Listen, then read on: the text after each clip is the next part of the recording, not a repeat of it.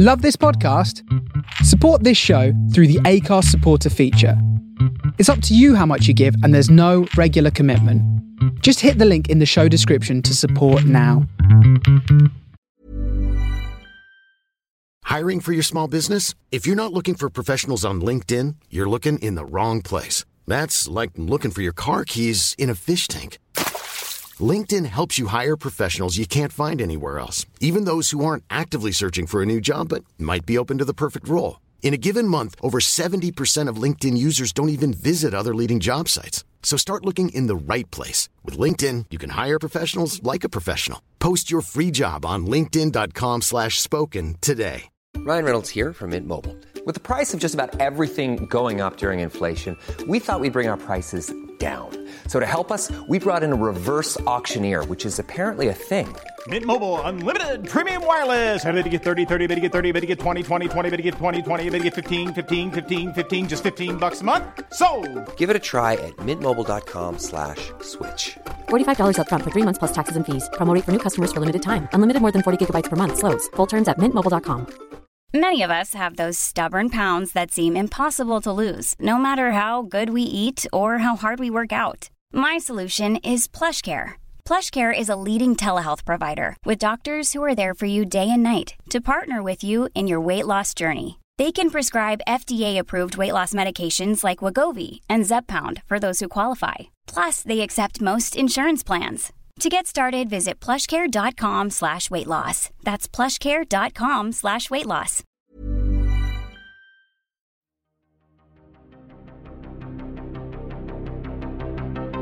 This is Writers on Film, the only podcast dedicated to books on cinema.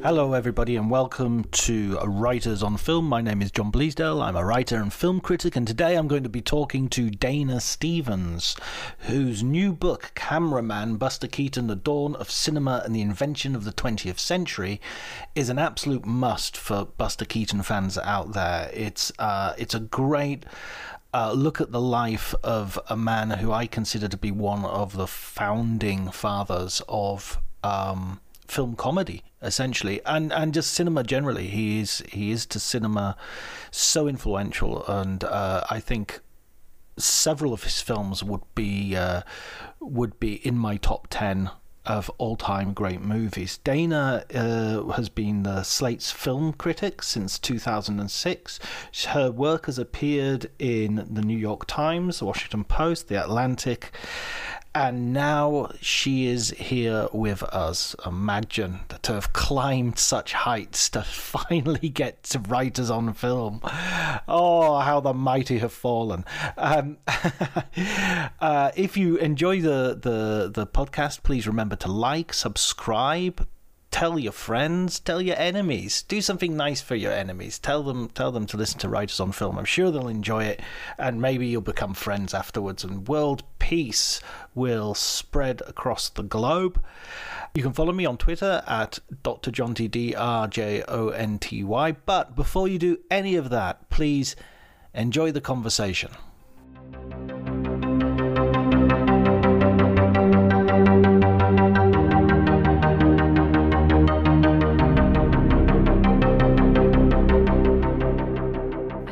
The idea for the approach preceded the idea of the biography. I mean, I never sort of sat down to write a biography of Keaton and then thought, but how do I mix it up and make it different? It was more like, why has my curiosity about him never been kind of satisfied by anything I've read, And at that point I had been reading about him for, not only that, but I had been sort of on and off reading what I could about that period and silent cinema and his life span for 20 years or something. And I always felt like there weren't enough concentric circles in the puddle, if that makes sense, and that I wanted to almost slow down and expand the perspective on each era of his life to sort of see not just who he was and what the work was that he made, but kind of how he happened in history. And so that's what the book is trying to do.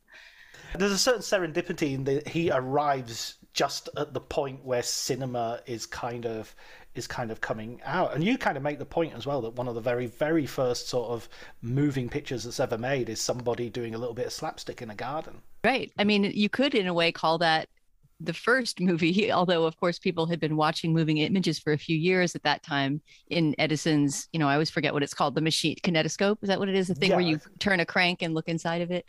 But yeah, the very first film shown in the Lumiere brothers' first lineup of projected films for an audience in 1895, which is the same year as Keaton was born, which is why I start off writing about it, was I think a lot of people who know about early film have probably seen or at least heard about this, was the sprinkler sprinkled, it's called in French, l'arroseur arrosé, which is a little sort of joke scenario. It lasts about a minute, I think, maybe 30 seconds, of a man watering a garden, and a little boy comes in, steps on the hose. The guy can't figure out why the water has stopped flowing, so he looks at the hose and then it sprays him in the face. And it's a joke that had already been in a newspaper cartoon at that time, that was repeated in many movies after. But in a way, you could say that the first time people sat down together to watch a movie, what they saw was a slapstick act, and a father-son slapstick act, which is exactly what Keaton grew up doing, on vaudeville with his father. It couldn't be more slapstick than he does with his father, because it's like, and you go into this in some detail, I found fascinating how brutal that act was.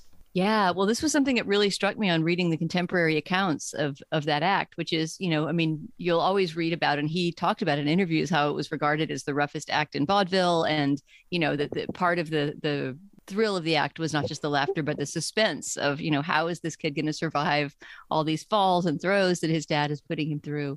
But what really struck me reading, vaudeville bills and critics writing about it at the time, or just audience response, was that there was something dangerous about it. There was something almost unseemly. And I write a little bit in the book about, wanting to get in a time machine and go back and see the act, but also being a little afraid to, because it's sort of like, I know it would make me laugh, and what does that say about me?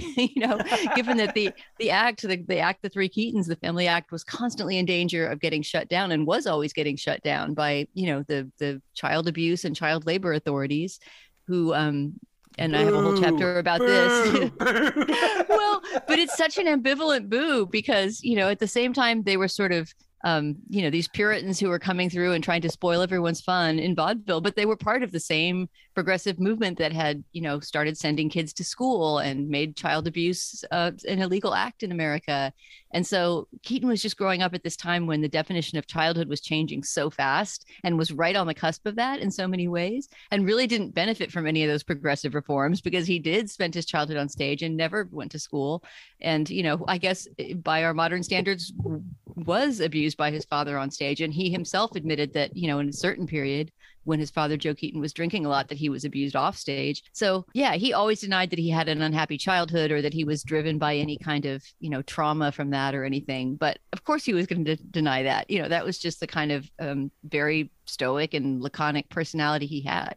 And when you look at his life story, and these very dark years that he had for a short while, but a really dark while in the middle of his life, it just seems impossible that he wasn't affected, by that childhood that he had, whether it was the stage throwing or the offstage drinking his dad was doing. It was a lot to grow up with. I mean, not to mention that he was supporting his entire family from the time he was around 6 years old, because it was him that people came to see in the vaudeville act, and that's really clear in the contemporary coverage too. Yeah, I have to point out that my boos were channeling Mugatu from Zoolander when he's booing the child labor laws. I don't actually think that it's that was a nice callback. Yeah. But no, there is that ambivalence around his childhood, where once it seems there's one book on Keaton, not a biography, but a sort of analysis of his films, that begins with a sentence. I think the very first sentence is, it's hard to imagine a more wonderful American childhood than the one Buster Keaton had, and from the way Keaton told the stories,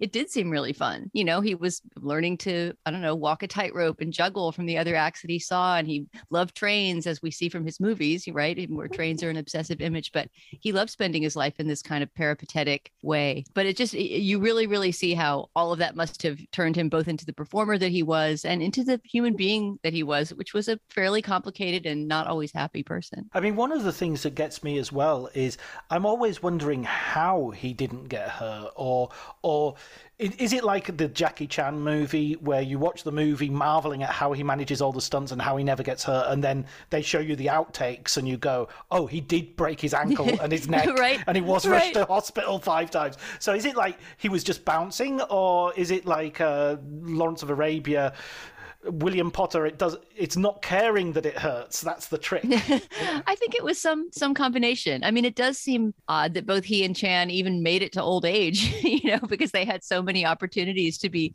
killed in some dramatic stunt or another. But I think it was a combination. I mean, as he used to say it, that he learned to take falls really well. I mean, if your instinctive muscle memory is, a 6 foot tall man is throwing me into an orchestra pit, obviously you've had to learn how to fall and how to compensate and kind of relax the right muscles at the right time really well. Yeah, but at the same time, I think he probably had a high threshold for pain. There are stories about he definitely did break his neck. I mean, fracture a vertebra in one stunt, and that was one with the water coming down, wasn't it? That was one from Sherlock Jr., I believe. Yeah, and that was the famous story where he didn't realize his neck was broken for 15 years or something like that. He went on. I think he says he had a headache, but he just went on with shooting the next day. And many years later, he was getting x-rayed for something else. And the doctor said, oh, when did you break your neck? And he thought back and realized it must have been at that moment. Oh, my God. That makes me, complaining about the last cold I had seem very pathetic by comparison. So, I mean, he's got this childhood where he is, support. He very, very quickly becomes like the main supporter financially of his father and his mother, and he has siblings going ahead, right? He has 2 younger siblings who they tried to incorporate into the act. There were the 5 Keatons for a short while, the 4 and then the 5. But his 2 younger siblings were neither particularly skilled at performing nor really cared about performing. And once they got to be in their late childhood, they went to boarding school, which he also paid for, so they had somewhere to be while they were on the road. And the whole family would be together in the summers at this actors colony cottage that they had in Michigan. And then he sort of has to transition, because at a certain point he just becomes he just grows up, and he can no longer be this juvenile comedian. How does he manage that transition into sort of being an adult performer? Well, the stories of his adolescence are really fascinating, because it seems like, first of all, the Three Keatons act had to change significantly when his father couldn't pick him up and throw him anymore. He was still small in comparison with his father, but his father was getting older. He also, it seems like, increased his drinking a lot in Keaton's adolescence. And that became a really rocky time for the family, where it seems like, according to Keaton's own telling of the story, that both he and his mother were being abused, and that the younger Keaton, felt that he was being punished on stage for things that had happened with his father off stage, and that line had blurred. It seems like they had a few years that were a really bad time. And I write about this some in the book too, that his father would act out and get mad at theater managers. There was a famous occasion where he trashed a bunch of furniture at a theater, the props that belonged to the theater, just out of having some sort of beef with the theater manager. And that was a really bad move for the Three Keatons act, because they then got demoted to a less prestigious vaudeville circuit. So they had to do 3 shows a day instead of 2. That's even more exhausting and more chance for injury. And it seems like at some point during that year or after that year of, traveling in this more exhausting and stressful way, that Myra Keaton, Buster's mother, said, I'm going to leave your dad, and, we have to break up the act. And for her, and because of her, he did it. And this, to me, it's, if there was a Keaton biopic, this is a scene that I always picture. There's this really dramatic moment where they just leave the dad behind. They get on a different train than the one that they were supposed to be heading to their next gig on, and just leave him at the stage door, drunk there with his box of things, and escaped across the country on a train. The family did eventually reunite, to the degree that, his father would see the kids again, but his 2 parents were never, they never lived together again after that. And yeah, that left Buster Keaton in a real spot, because he was still responsible for supporting all these people, his siblings and his parents. And he knew he had to entertain in some way, but he had never performed as a single act. So he almost immediately, because he was quite a name in vaudeville at that point, got a job, booked himself a job in theater. But he was still figuring out how he was going to perform without somebody to throw him around, and exactly what the nature of that act would be when he got into the movies. And that's a whole chapter in the book, because it's also kind of a famous story in Keaton lore, the way that he ended up crossing paths with Roscoe Arbuckle, and, stepping in front of a film camera, and just immediately being at home there, and part of the story, as he tells it, is that after this day when he went to observe some shooting at Arbuckle Studio, saying, I'm just going to observe, I've never seen a movie being made before. He winds up in front of the camera. He improvises a couple of great comedy bits with Arbuckle. And the next thing he knew, he was tearing up his contract, to go on stage as a solo act. And both in front of and behind the camera, becoming really Arbuckle's partner. It's such a again, this idea of the alternative histories kind of running off, because Arbuckle, of course, is famously involved in a scandal, which, I mean, we're talking about this just on the day after the Amber Heard Johnny Depp trial has finished, which I definitely don't want to go into the merits of. Don't you worry, but It seems like this sort of inaugural Hollywood scandal, if you like, completely changes Buster's career. That it would be completely different if that hadn't happened. Yeah, well, I mean, it is true that they had just stopped working together at that point. Like Keaton had just inherited Arbuckle Studio essentially in 1920. Right around then is the moment that Arbuckle was so successful at that point, both as a director and a comedian, that he was offered the chance to star in features, which was really unusual for comedians then. Even Chaplin had not made his first feature film at that point, that directed by himself. And so Keaton inherits his studio. It gets renamed the Buster Keaton Studio, and it's at that moment, about a year after that happened, that the scandal takes place. So it's not the case that they stopped working together because of that, but who knows, I mean, certainly they would have gone on to collaborate more, and their friendship would have continued, and Roscoe Arbuckle would have had a career if not for that scandal. I mean, it's funny that you mentioned the Amber Heard Johnny Depp scandal and say, I don't want to get into that mess, because I feel similarly about the Arbuckle trial in a way, and I don't go deeply into it in the book because it's just been a story that's been, told many times, usually told wrong. But there are some books now that have really gone into the forensic evidence and kind of looked into what happened at the trial and so forth. And I feel pretty confident in saying that it really was just a series of 3 kangaroo trials, and so when it gets cited as some latter day Me Too story, it really gets to me because it was not really, if you actually look at the records, some sort of she said, he said situation, because there was no she to say anything anymore. This young woman who had been at a party, admittedly, a wild flapper party at his hotel room, died a few days later. And she doesn't appear to, from forensic reports, have been sexually assaulted or murdered. There was no rape and there was no murder or manslaughter. It seems like it was a series of, suborned witnesses, blackmailers, lying on the stand, yellow journalists, tabloids like the William Hearst papers covering it very sensationally, and just really the public being ready to turn on Hollywood at that moment, because of other things that had been going on as well. And, drug abuse and kind of, news about the immorality of Hollywood was starting to break onto the public. And it was just really a moment when there was a real turn against the culture in Hollywood. And Arbuckle was really pretty much a sacrificial goat, kind of victim of that. And it's a very, very sad story because it seems like it's something that really broke his spirit and, kicked him out of the film business, practically speaking, but also really kept him from ever being able to get back to where he was, even once he was allowed to make movies again. I mean, this is a sort of, if you like, it's apart from the scandal, and maybe I'm going a little bit achronologically here, but one of the things I noticed about Arbuckle when I was watching his early shorts with Keaton, the very first ones that Keaton appears in, is I didn't like his comedy as much as I liked Buster Keaton's comedy. I found there was something in the comedy itself, and again, I want to stipulate this has nothing to do with the scandal at all. There's something slightly cruel about the comedy that I don't quite get. Whereas I find Keaton more, simpatico, if that's if I can say that. I mean, Keaton's comedy has certainly aged better than Arbuckle's.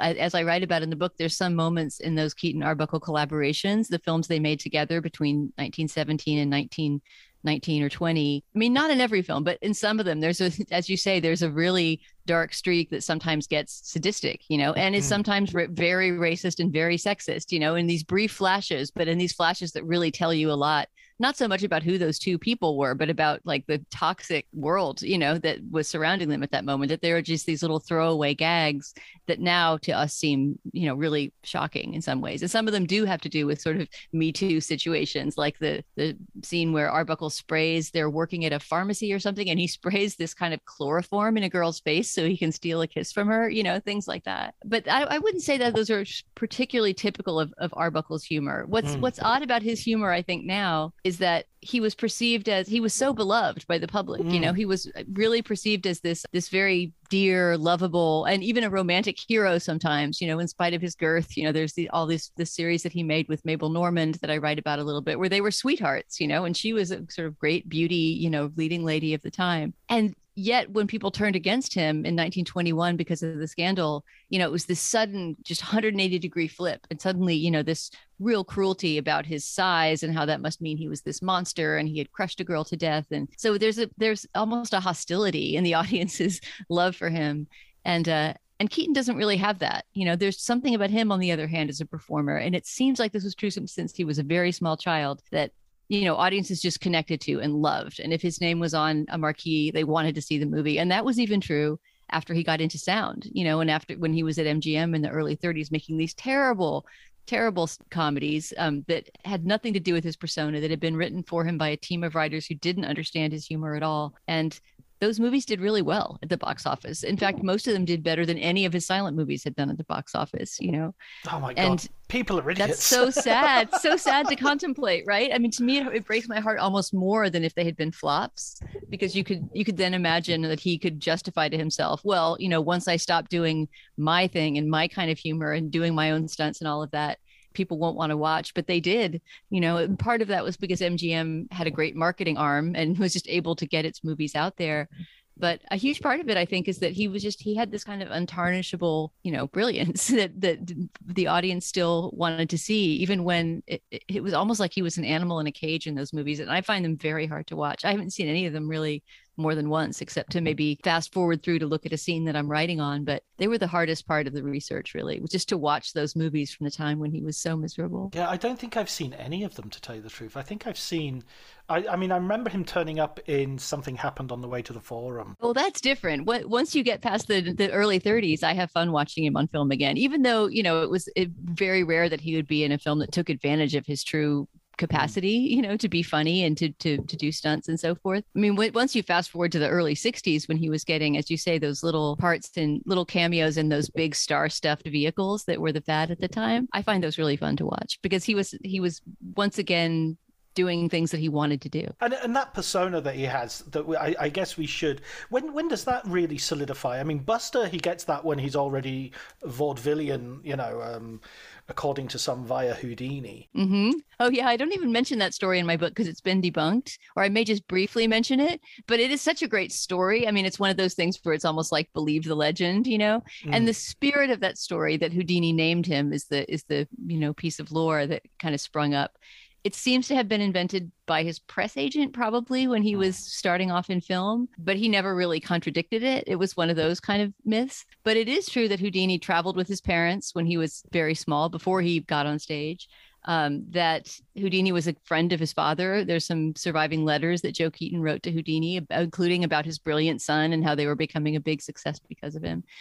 The part of the story that isn't true, I think, is that Houdini was the friend of his parents who picked up Baby Buster when he fell down a flight of stairs and said, well, that one's a real Buster. And that's how he got his nickname. But that does seem to have really happened. It was just with another less famous friend of the parents in vaudeville. It was Jimmy Houdini, the Houdini we never hear about.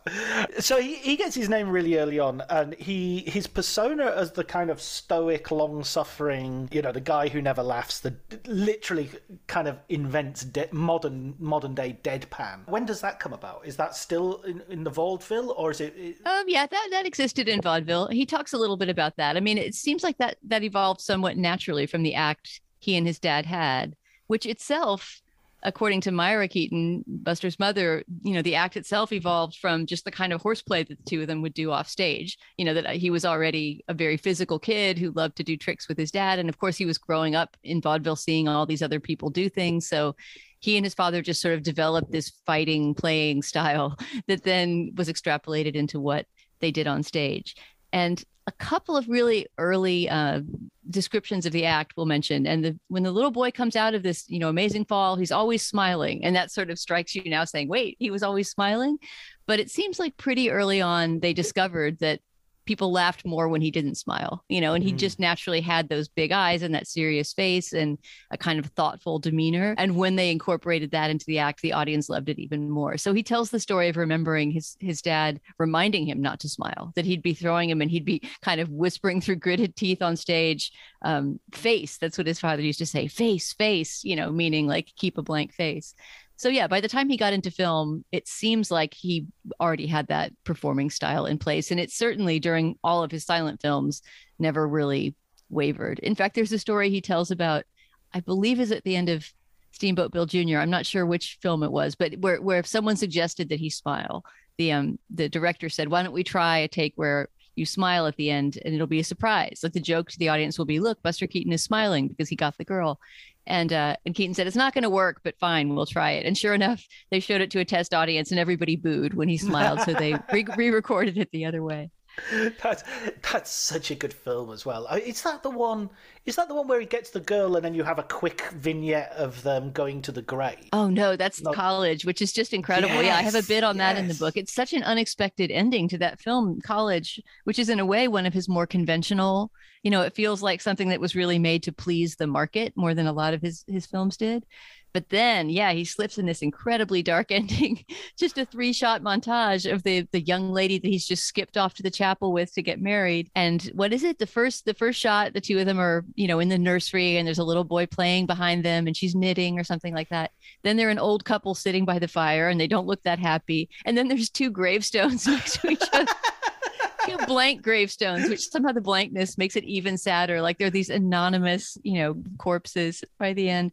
And that's a moment where you see, some of the real darkness that Keaton could sometimes slip in. He just had a very sardonic side that sometimes came out with Arbuckle too. If you've seen Goodnight Nurse, which I think is my favorite of the movies he made with Arbuckle, there's some really, really dark moments too, and jokes about death and about bad doctors. Keaton plays a bad doctor who has this bloodstained smock, and it doesn't augur well when you see him coming into your treatment room. I mean, I love the shorts as we go on, and Buster starts doing his own, and he does shorts like Cops, which are just like masterpieces of their form. Absolutely. Already from that point, even with the shorts, he's got a sort of gigantic vision as well. He's able to take very small humorous tricks and vaudeville tricks and then escalate it until it's literally like a cast of hundreds. Yeah, Cops is a really good example of that. And I often tell people if they want to know where to start with Keaton, I'll tell them to start with either or both 1 Week and Cops, which are 2 of those 20-minute shorts,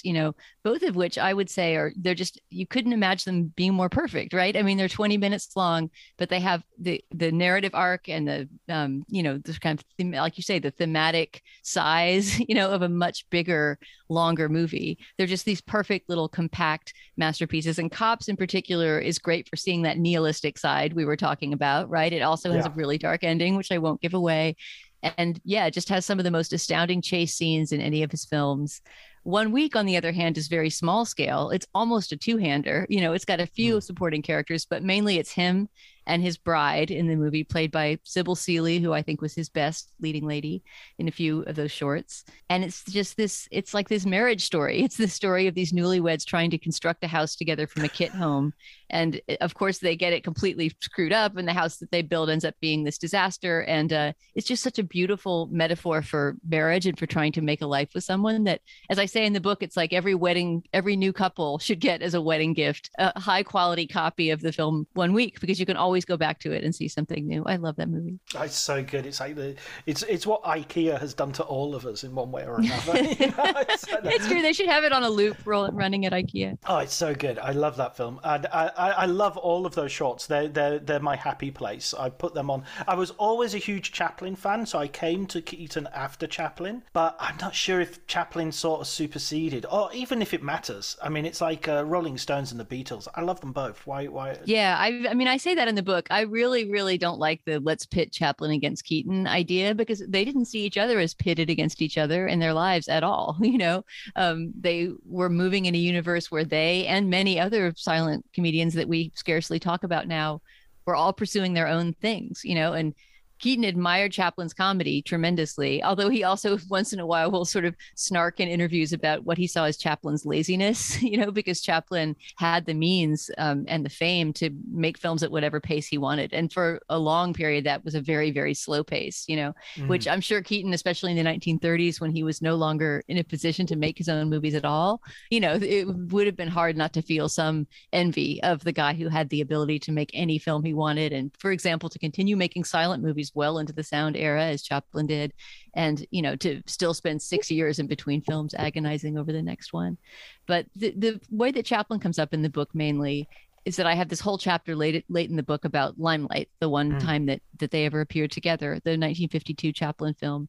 And even though I don't particularly like that movie, I feel like it's a really rich text for looking at where they each were in their careers at that moment, and where the U.S. film industry and film criticism industry and all kinds of other things were. So yeah, it was an odd thing with Limelight, because I watched it really early in my research process, as I was just kind of watching my way through all Keaton's appearances in various people's films, and thought, this movie's terrible. I never want to see it again. But my mind kept returning to what it meant for both of them, that they appeared together.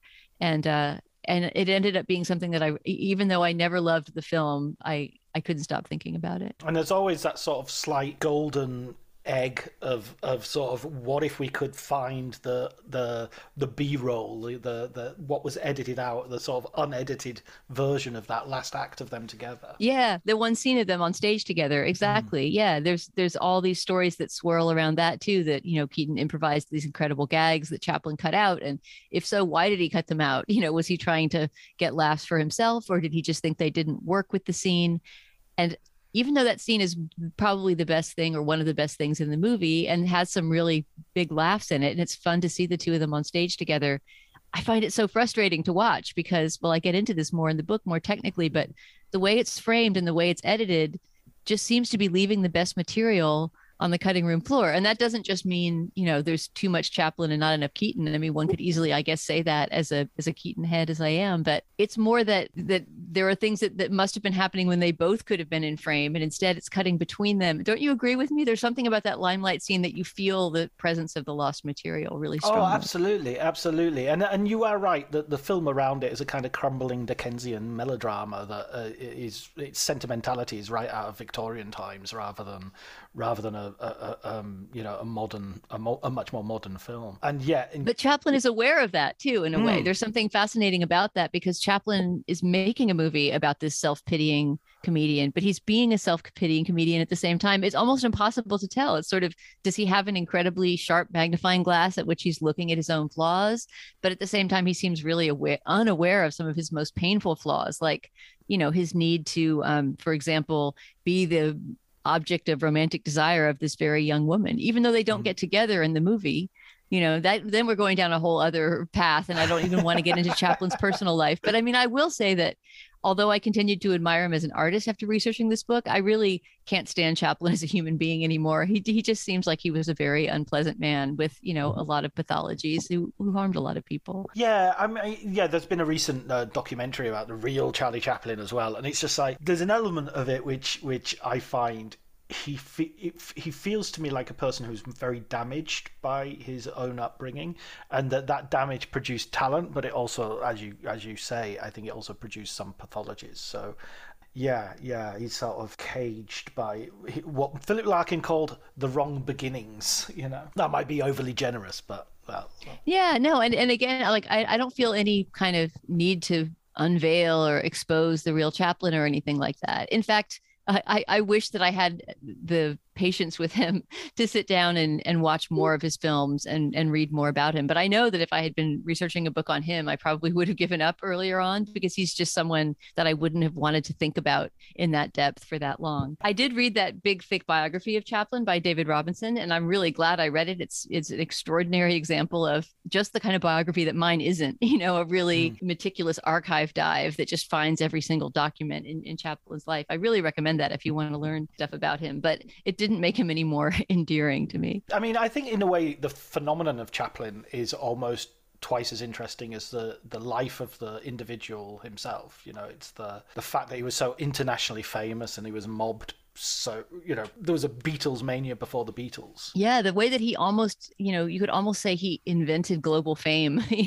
single-handedly. I mean, just because he was one of the first, not the first, but like one of the first really huge worldwide movie stars in an era when, because there were intertitles that could easily be subbed in different languages, if you were famous, it was very easy to be famous worldwide. And as soon as sound came in, that became less true, right? And there started to be movie stars that were specific to their country. Like, we don't know the, Japanese movie stars of the 1930s or something, right? I mean, it was only in those very, very early days when Hollywood dominated global output of films anyway, that someone like Chaplin could be so known that it was almost as if even people who had never been to the movies would have known who he was, right? Because of the standees, and posters and toys and, just comics and all of the industry that was generated by his fame. Going back to like the run of major classic films that Keaton has throughout the 20s, I guess we're talking about, maybe a bit earlier. It starts a bit earlier as well,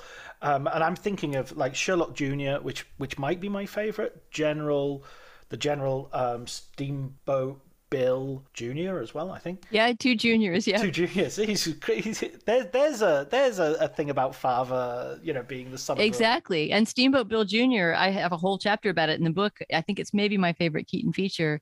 And part of what fascinates me about it is that I think it is all about working through his relationship with his father. It's the only movie he made that is directly about a father-son relationship, and literally about a son just trying to earn his father's respect and his love, and when his character does do that at the end of the movie, to me, there's this sense of almost a resolution of that conflict. And it always makes me wonder what would have happened if he could have kept his independence after that, because that was his last independently produced feature. It was right after that he signs the contract with MGM. And although he had a couple more good movies to make, he never made one that was completely a product of his own imagination again. And I feel like that particular father-son storyline was almost tied up by that movie, and that he could have gone down some completely unexpected path afterward. I mean, it's a sort of enduring irony that he keeps making these amazing films. I mean, The General, which is considered, now is considered he's an absolute classic, at the time was sort of received a little bit with a lukewarm critical and commercial response. Yeah, it's so funny to read the contemporary reviews of The General, because as you say, now that's probably his most venerated film. It's not my personal favorite, but I utterly understand why it's the one that makes it into anthologies and, retrospectives and things like that, because it's so him. Only he could come up with something so bizarre as this movie where essentially a train is the main character, right? I mean, the general isn't a person, it's the name of his train, and the movie is all about the theft of the train and him chasing it with another, and it's this beautifully conceived and executed chase, but it's also just, it comes from the mind of this very odd mechanically minded person who was able to imbue a train with that kind of spirit. But the way The General was talked about when it came out was, I mean, it didn't do great at the box office. It did okay, but it was pretty much excoriated by most reviewers. I mean, some really, really hated the fact that it combined war and comedy, and I write about that. The critic Robert Sherwood, who at Life, who was a huge fan and booster of Keaton's all through the 20s, really couldn't stand The General. And I think in part it was because he was a World War I veteran who had seen... Ready to pop the question and take advantage of 30% off? The jewelers at BlueNile.com have got sparkle down to a science with beautiful lab-grown diamonds worthy of your most brilliant moments. Their lab-grown diamonds are independently graded and guaranteed identical to natural diamonds. And they're ready to ship to your door. Go to BlueNile.com to get 30% off select lab-grown diamonds. That's BlueNile.com for 30% off lab-grown diamonds. BlueNile.com. Hiring for your small business? If you're not looking for professionals on LinkedIn, you're looking in the wrong place. That's like looking for your car keys in a fish tank. LinkedIn helps you hire professionals you can't find anywhere else, even those who aren't actively searching for a new job but might be open to the perfect role. In a given month, over 70% of LinkedIn users don't even visit other leading job sites. So start looking in the right place. With LinkedIn, you can hire professionals like a professional. Post your free job on linkedin.com/spoken today. Horrible things in the war, and thought that Keaton's sort of, his Civil War spoofing, it was really not the war that was being spoofed, but for Sherwood, it was in horrible taste, right? And then plenty of other reviewers just didn't like it because they didn't think it was funny enough. And to this day, I mean, because it's so focused on stunts and props and, scenery and historical recreation, it's one of Keaton's most jaw-dropping movies, but it's not one of his funniest, really. It's more about thrills and action in many sequences than it is about laughs. So people didn't like that. But yeah, it's just very odd that nobody really got it at the time. Not nobody. There were a couple reviewers who liked it, but in general, it was received pretty coldly. And yet it's probably his movie that's had the greatest longevity. And I've shown it to a few crowds in these past few months while promoting this book. And, it still just kills. I mean, it just never doesn't play in front of an audience, and people are both laughing and, as I was talking about earlier, gasping, gasping in shock at some of the things that the risks that he subjects himself to. I remember the first time I saw Mad Max Fury Road.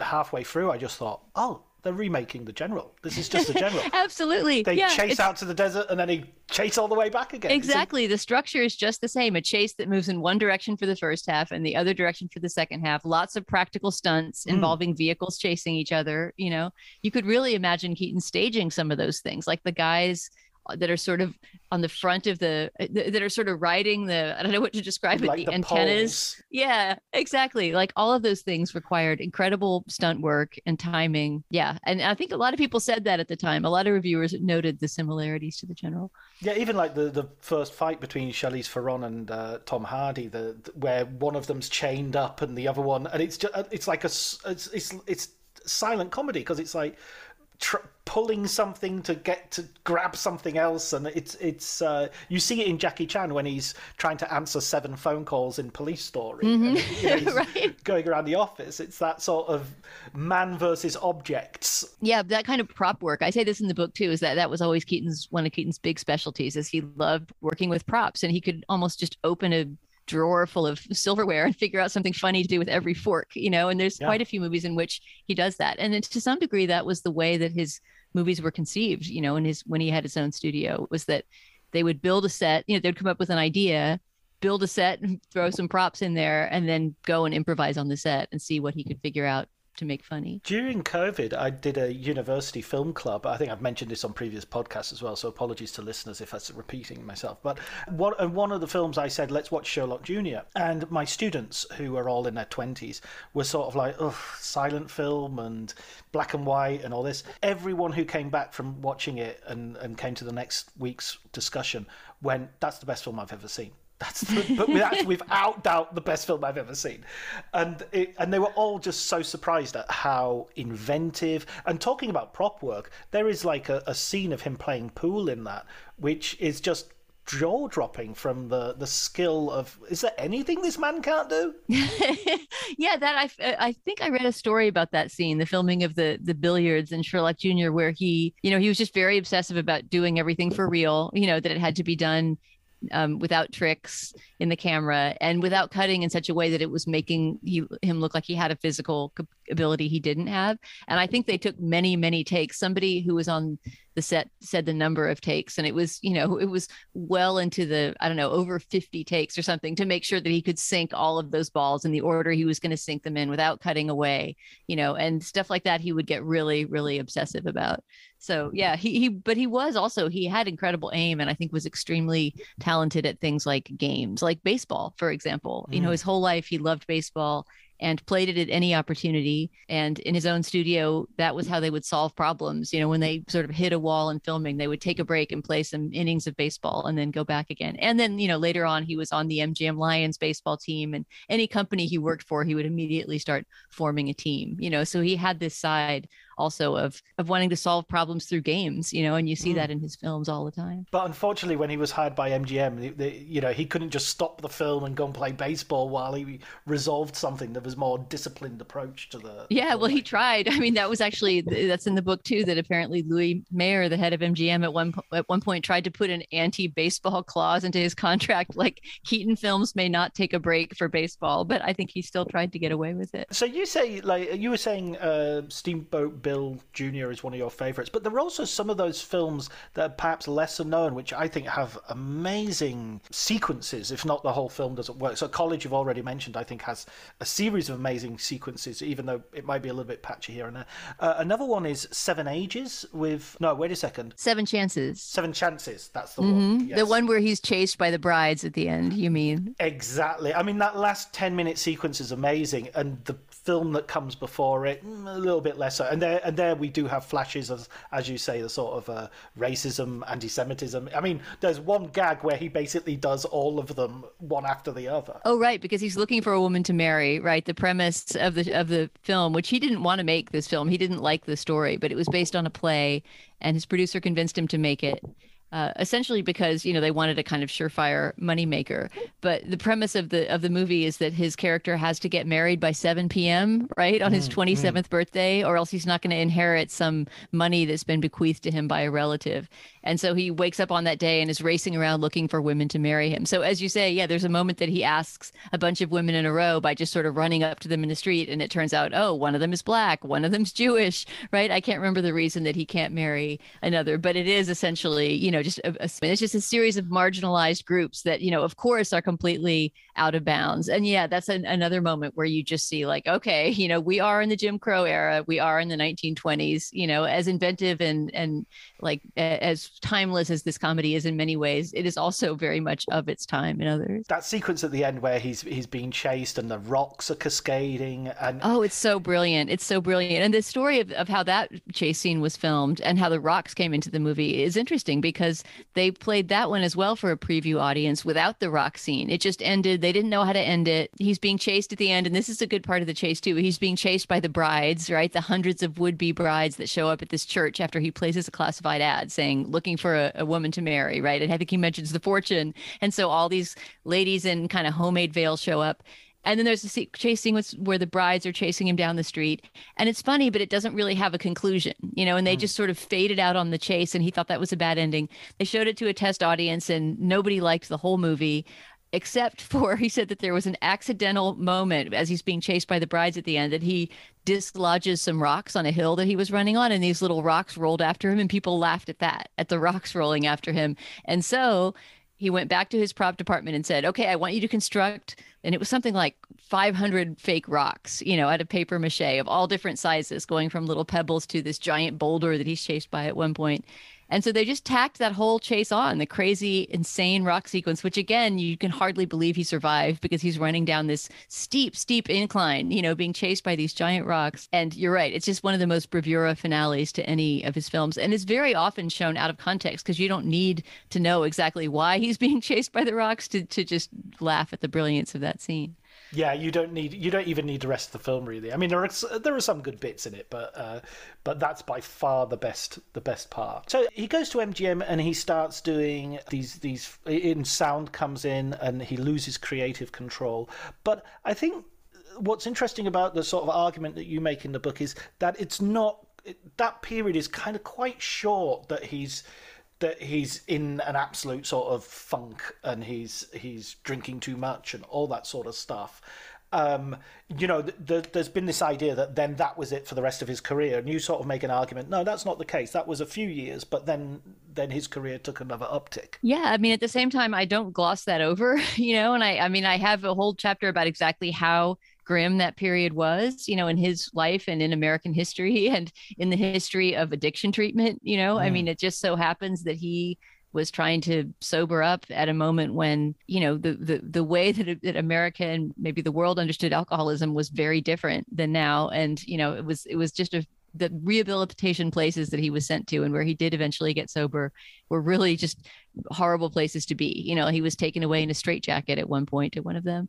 And those years were certainly very dark, and, you know, not just because of the forces around him, but because of, you know, decisions that he himself made and deficiencies in his own way of dealing with trauma, for sure. But I do try to make the point, and I think it's really borne out by just, you know, his life story as it unfolded, that yeah, it was not the Hollywood biopic story of a guy who drinks himself into a stupor and then he's never, you know, pulls himself out of it again. In fact, it's really a story of resilience and determination in some ways, because he did claw himself out of that period.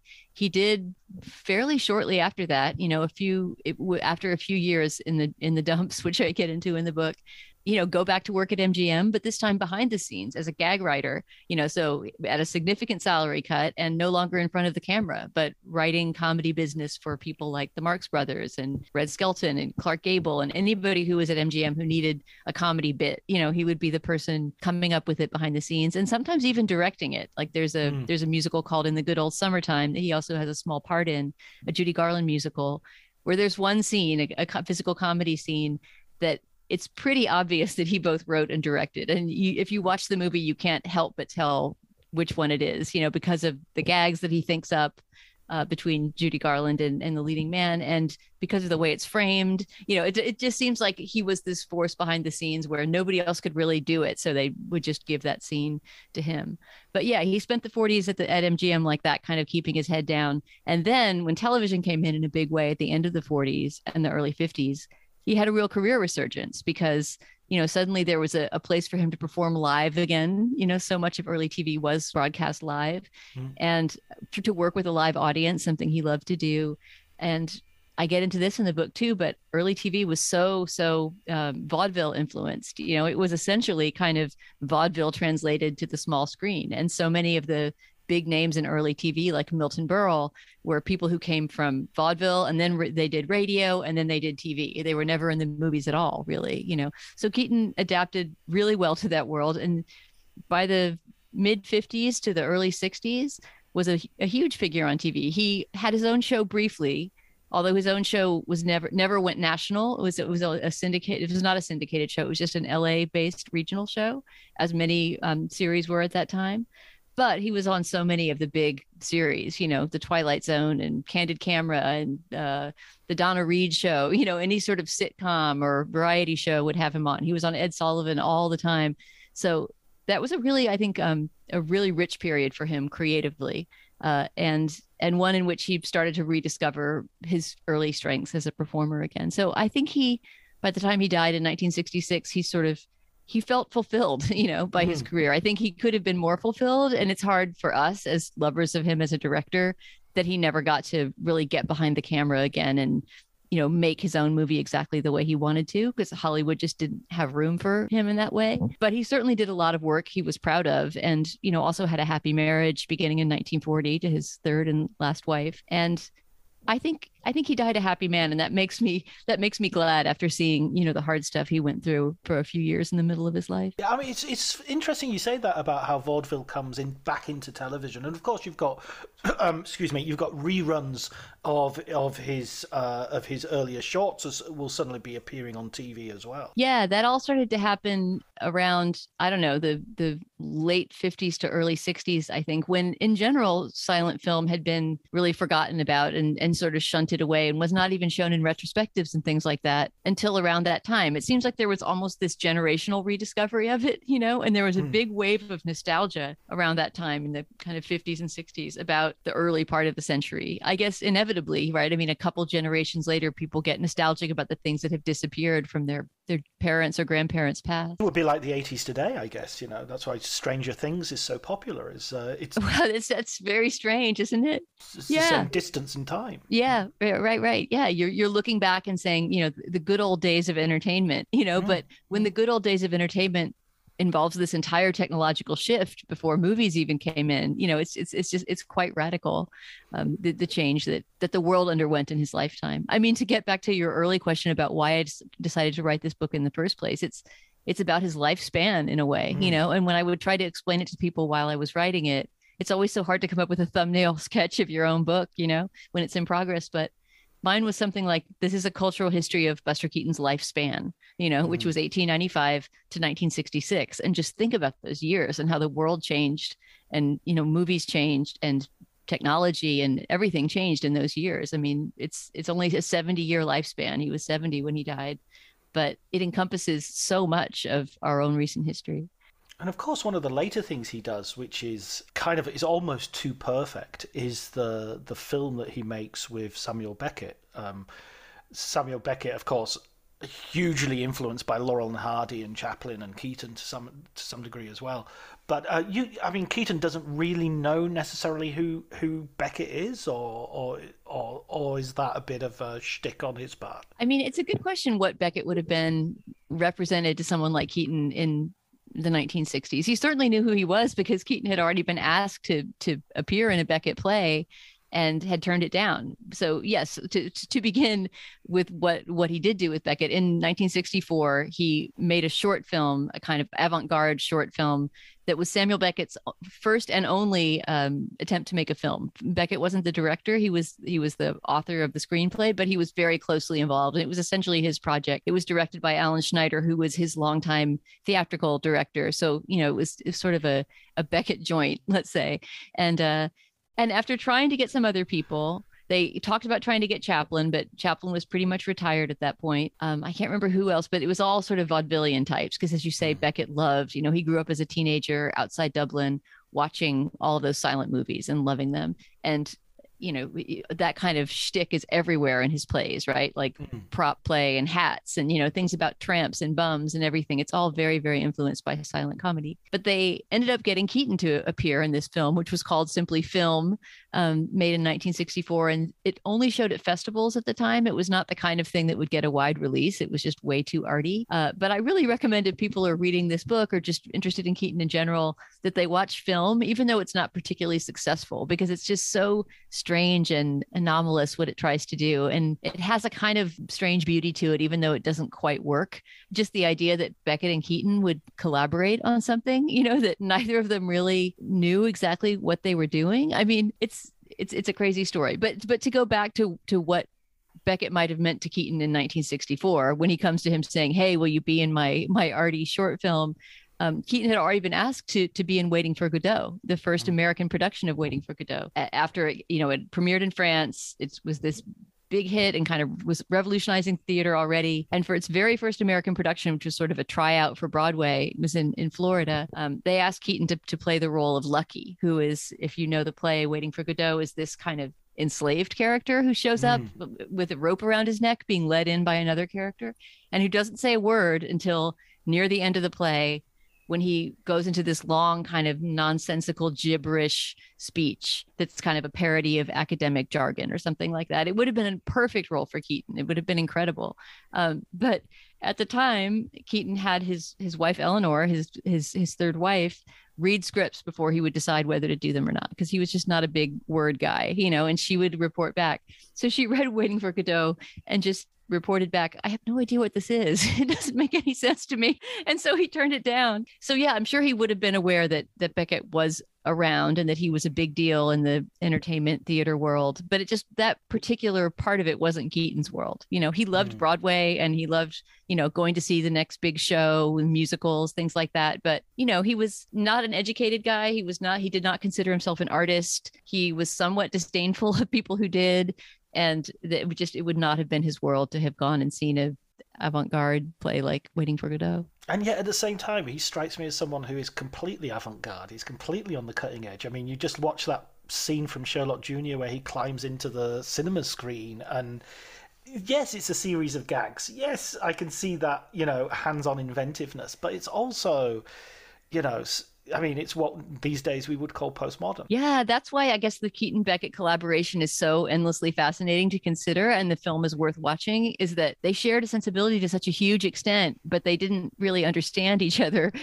This is something else that always drew me to Keaton with fascination, is that I think he's the greatest artist I can think of who didn't think of himself as an artist, who actively sort of dismissed that label, in fact, and his widow, Eleanor, would describe later how he would he would be especially put off by people who would approach him with what she called that genius bullshit. He always thought of himself as an entertainer and, somebody who made people laugh and a craftsperson, and seemed to really actively reject the label, that he was any kind of artist or that he was engaged in anything that wouldn't be more than ephemeral. I think he was almost surprised in a way that his movies, that people wanted to see them all those years later. And another sort of contradistinction with Chaplin, who very much considered himself an artist. And who I think clung really hard to that persona, and I tell a story about Chaplin in his old age. This is told by Geraldine Chaplin, his daughter, that she had a boyfriend who came over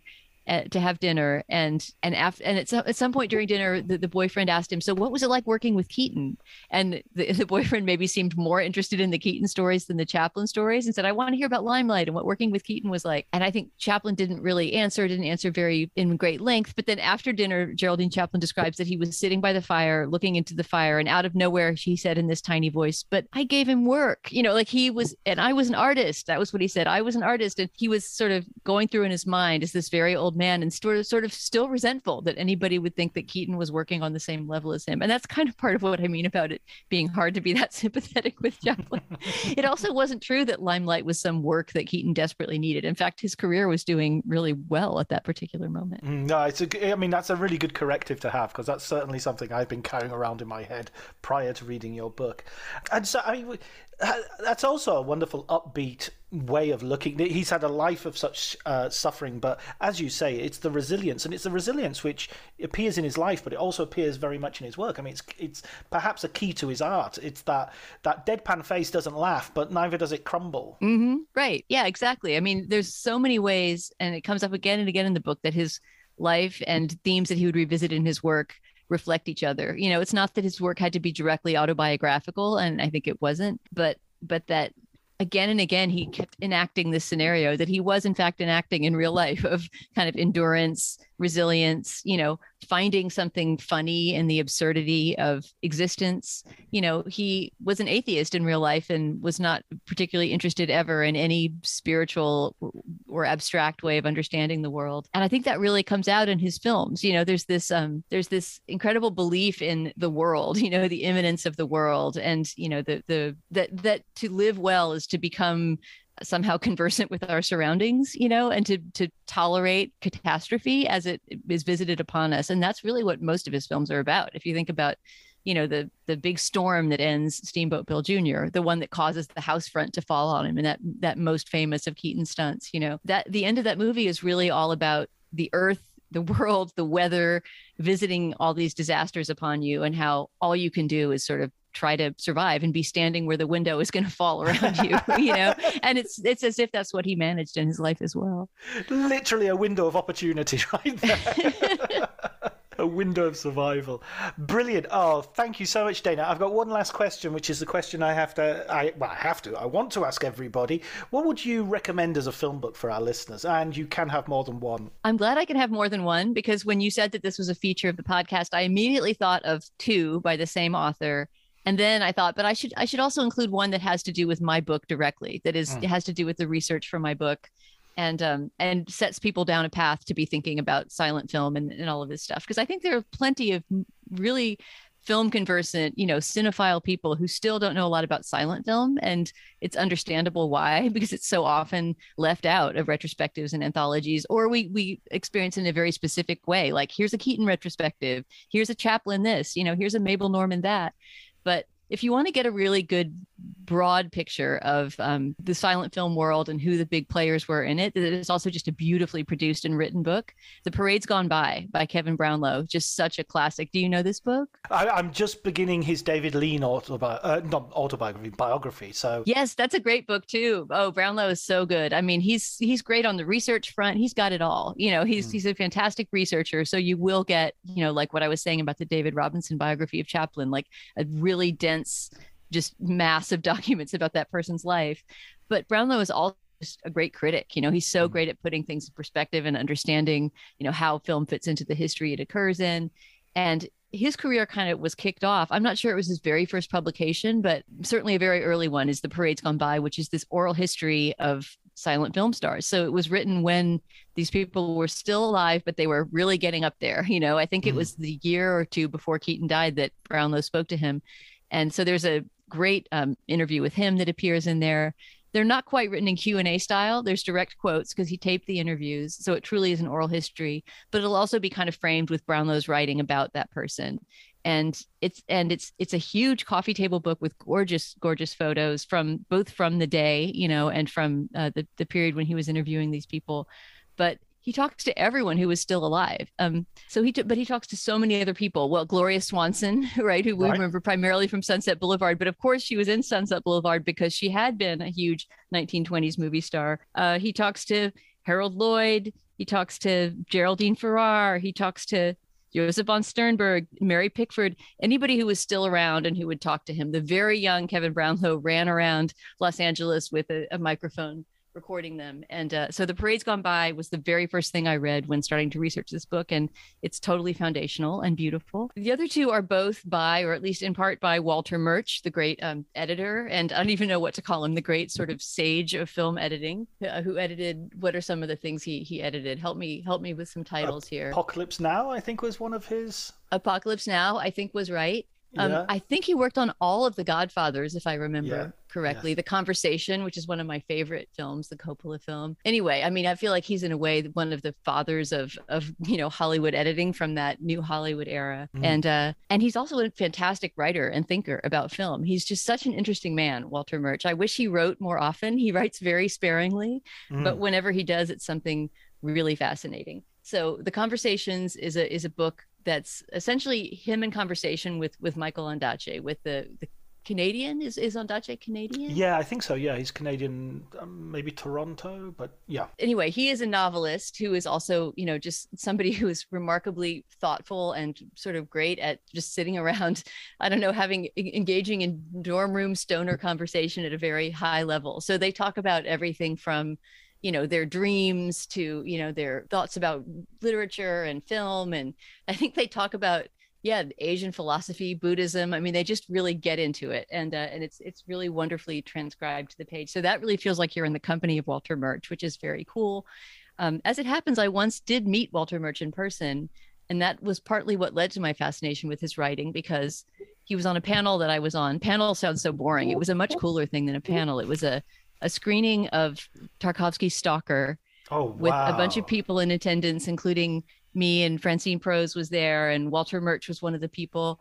And they interrupted the screening. It was the thing that Roger Ebert used to do, where you'd show a screening. Oh, and Jeff Dyer was there, and he was kind of the main focus because he had written this book on Stalker, right? A beautiful book called Zona about Stalker. It's my favorite Jeff Dyer book. And he would stop the screening and talk about, things that occurred on film as they related to his book. And then we would all sort of respond to it. And it was a really great, lively evening that I remember with great fondness, and mainly because Walter Murch was just such a brilliant, interesting man. He was quite old, even though this was probably, 8 years ago or something. He was already quite old and seemed a little frail. And I thought, oh, maybe he's kind of there as an emeritus professor guy who's going to have a few words of wisdom. But no, he had this very young, lively mind. And he did this really interesting thing where he, in the green room before we started screening the film, he brought this box, a wooden cigar box full of they looked like fortunes from fortune cookies, but they were little quotes from literature and, writing on film and things like that he had found interesting, and printed out as these little kind of tags, and he would give them out, almost like maybe this was part of his belief in the I Ching and things like that, which he talks about in Conversations. But he just offered us all this box and said, here, pull out your own quote. And I remember that I got one that was okay, but one of the other panelists got a beautiful one from Robert Bresson that I really loved. And I ended up swapping. And I still have that quote. I'm looking at it right now. Up on my bulletin board above my desk is this beautiful quote from Robert Bresson. I'll read it to you. Yes. So the Walter Murch quote, and just imagine it on a little fortune cookie sized piece of paper, says, "Your film, it is born in your head, it dies on the page, it is brought to life during shooting, where it is killed on film, and then resurrected in the editing, where it opens up like paper flowers in water." Whoa. Is that not mind-blowing? And to be given that by Walter Murch out of a cigar box before watching Stalker, I mean, it's a great memory. Life doesn't get better than that. That's like, exactly. That's kill me now. I'm done. I'm never gonna. It's all downhill from here. Exactly. That was the pinnacle. So then my second Murch recommendation, which I think I read right after that encounter, then I started researching who he was and realized, oh, he wrote a book on editing, and it's called In the Blink of an Eye. And this is a book that I often give to young people interested in film. You know, like I have a friend whose son graduated from Columbia doing film studies and wants to become a critic and so forth. I immediately gave him In the Blink of an Eye as a graduation present, because it's not just a book about his experiences in editing. It does have some of that, you know, a little bit like Sidney Lumet's great book on making movies, right, which is very much a craft manual. But because Murch is such a dreamy guy who goes around handing out poetic fortune cookies to strangers, it's also got a lot of really abstract thoughts about time. You know, he has all these theories about time that are really fascinating, and I'm going to get it wrong if I try to recreate it exactly, but the title In the Blink of an Eye comes from his theory that a shot should last as long as you would last between blinks, you know, and that he's kind of timing his editing to the human body and the human eye. And then when do you vary from that and you hold it longer than a blink, and what effect does that have? Anyway, it's really clear that there's a lot going on behind Walter Murch's eyes when he is looking at film to be edited, and you can really see it in that. So The Conversations and In the Blink of an Eye by Walter Murch, and also Parades Gone By Kevin Brownlow. Those are my recs. Oh wow, those are three great books. The Conversations I've read, and I remember there's an amazing story he tells, because he's editing The English Patient, which of course is Michael Ondaatje's. It's adapted from his novel, and he tells us a story about editing a scene with Willem Dafoe, and he essentially puts in exactly the same shot of Willem Dafoe saying, "You're not going to hurt me," and then cuts away to something to the torturer, and then back to Willem Dafoe saying, "You're not going to hurt me." And if you watch the film, you think, God, Willem Dafoe, he absolutely so good acting. But it's exactly the same shot. It's not like that he's repeating the line. Wow. He didn't have a second thing, so he just used the same shot again. And so that's an example of an editor kind of creating a scene rather than, you know, just putting the materials together. He's actually decided, you know what, I need that line again. I wonder whether that was the case, that I wonder whether it was in the script twice. Do you know what I mean? And they just didn't get enough coverage, or did they plan that they were going to reuse the same shot? That would be fascinating to hear the genealogy of how that came to be used in that way. I'm sure that is explained in the Conversations. I can't remember exactly what the story was, but I get a feeling it was just him saying this needs another beat, another moment. Oh, clearly I need to go back to the Conversations and read that part again, because I love that story. Yeah, it's amazing. It's amazing, and those are great books. Kevin Brownlow, I am definitely going to pick up that book, because I've already started the David Lean biography, and I'm already hooked on his style of writing and the depth of knowledge. And as you say, it's great when you're in the company of a critic such as yourself, who you just from the get-go you kind of trust. You just go, okay, we're on the same. I think we're on the same page. I think you're gonna show me new things, and you're gonna tell me stuff I don't know, but you're gonna do it from a place of a similar love of cinema, if you like. Oh, well, I'm happy to know that I'm anywhere near Kevin Brownlow's territory in that respect for you. I should also mention, I guess, as long as we're singing his praises, that he co-directed the by far best documentary that's been made on Buster Keaton, which is called A Hard Act to Follow, and which at the moment, at least until it gets taken down, is on YouTube in its entirety. It was made for British TV in the 80s, and it's 3 hours long, 3 separate episodes. And it really has, I mean, if you are reading along in my book and you sort of want to see the clips that I'm talking about, first of all, you can go see the entire movies really easily. They're almost all in the public domain and streaming for free somewhere. But you can also see them really well edited down by Kevin Brownlow and kind of framed really beautifully in this documentary, A Hard Act to Follow, which I really recommend. Yeah, that's what I'm doing tonight. Ah, perfect. I've watched the Peter Bogdanovich one, but that sounds even better. Yeah, I have my doubts about the Peter Bogdanovich one. It's fine if you've never heard of Keaton before. It certainly will show you some good things, but it has some inaccuracies and also just condenses some stuff in a way that I don't love. I think that you will get a much more accurate and much funnier and livelier picture of Keaton's life if you watch Hard Act to Follow. That's the entertainment in the Bleasdale household sorted for this evening. Sorted. Thank you so much, Dana, for giving me your time, and thank you so much for a wonderful Buster Keaton biography, Cameraman. It was an absolute pleasure to talk to you. I really appreciated all the good questions and the way that you really engaged with the ideas in the book, John.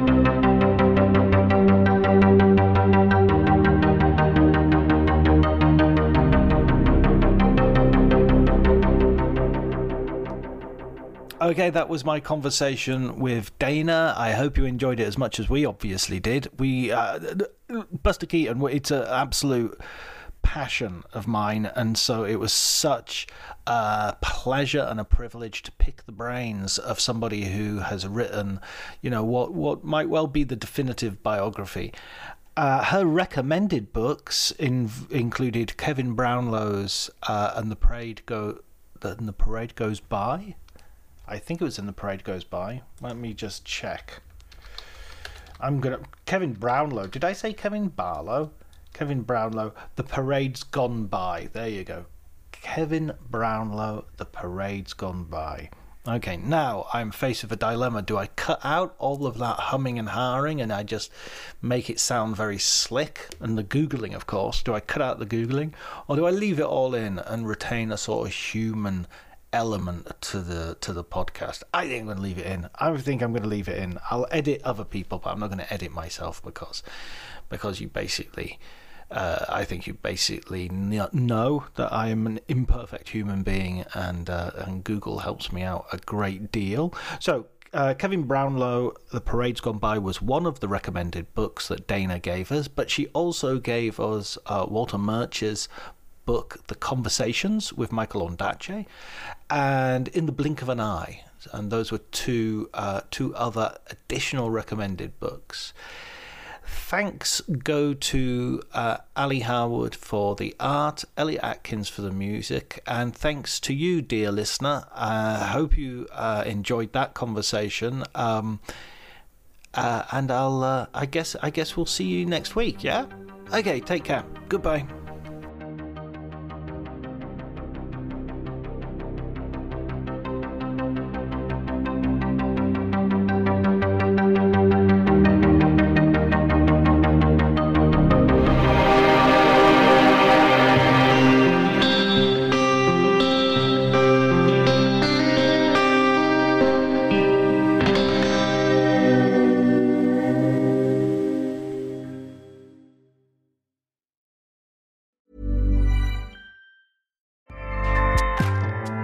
Acast powers the world's best podcasts.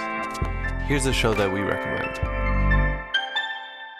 The Real Housewives is a guilty pleasure for most, but if you're looking to not feel guilty about that pleasure, tune in to Everything Iconic with me, Danny Pellegrino, where I break down all the messy moments and behind-the-scenes antics of Bravo's popular franchise. And on Everything Iconic, I also interview celebrity guests like Kelly Ripa, Keke Palmer, Drew Barrymore, Cameron Diaz, and more about their guilty pleasures, their past work, and so much more. So if you're pop culture obsessed and find yourself watching way too much reality TV like me, tune into Everything Iconic with Danny Pellegrino, wherever you listen to podcasts.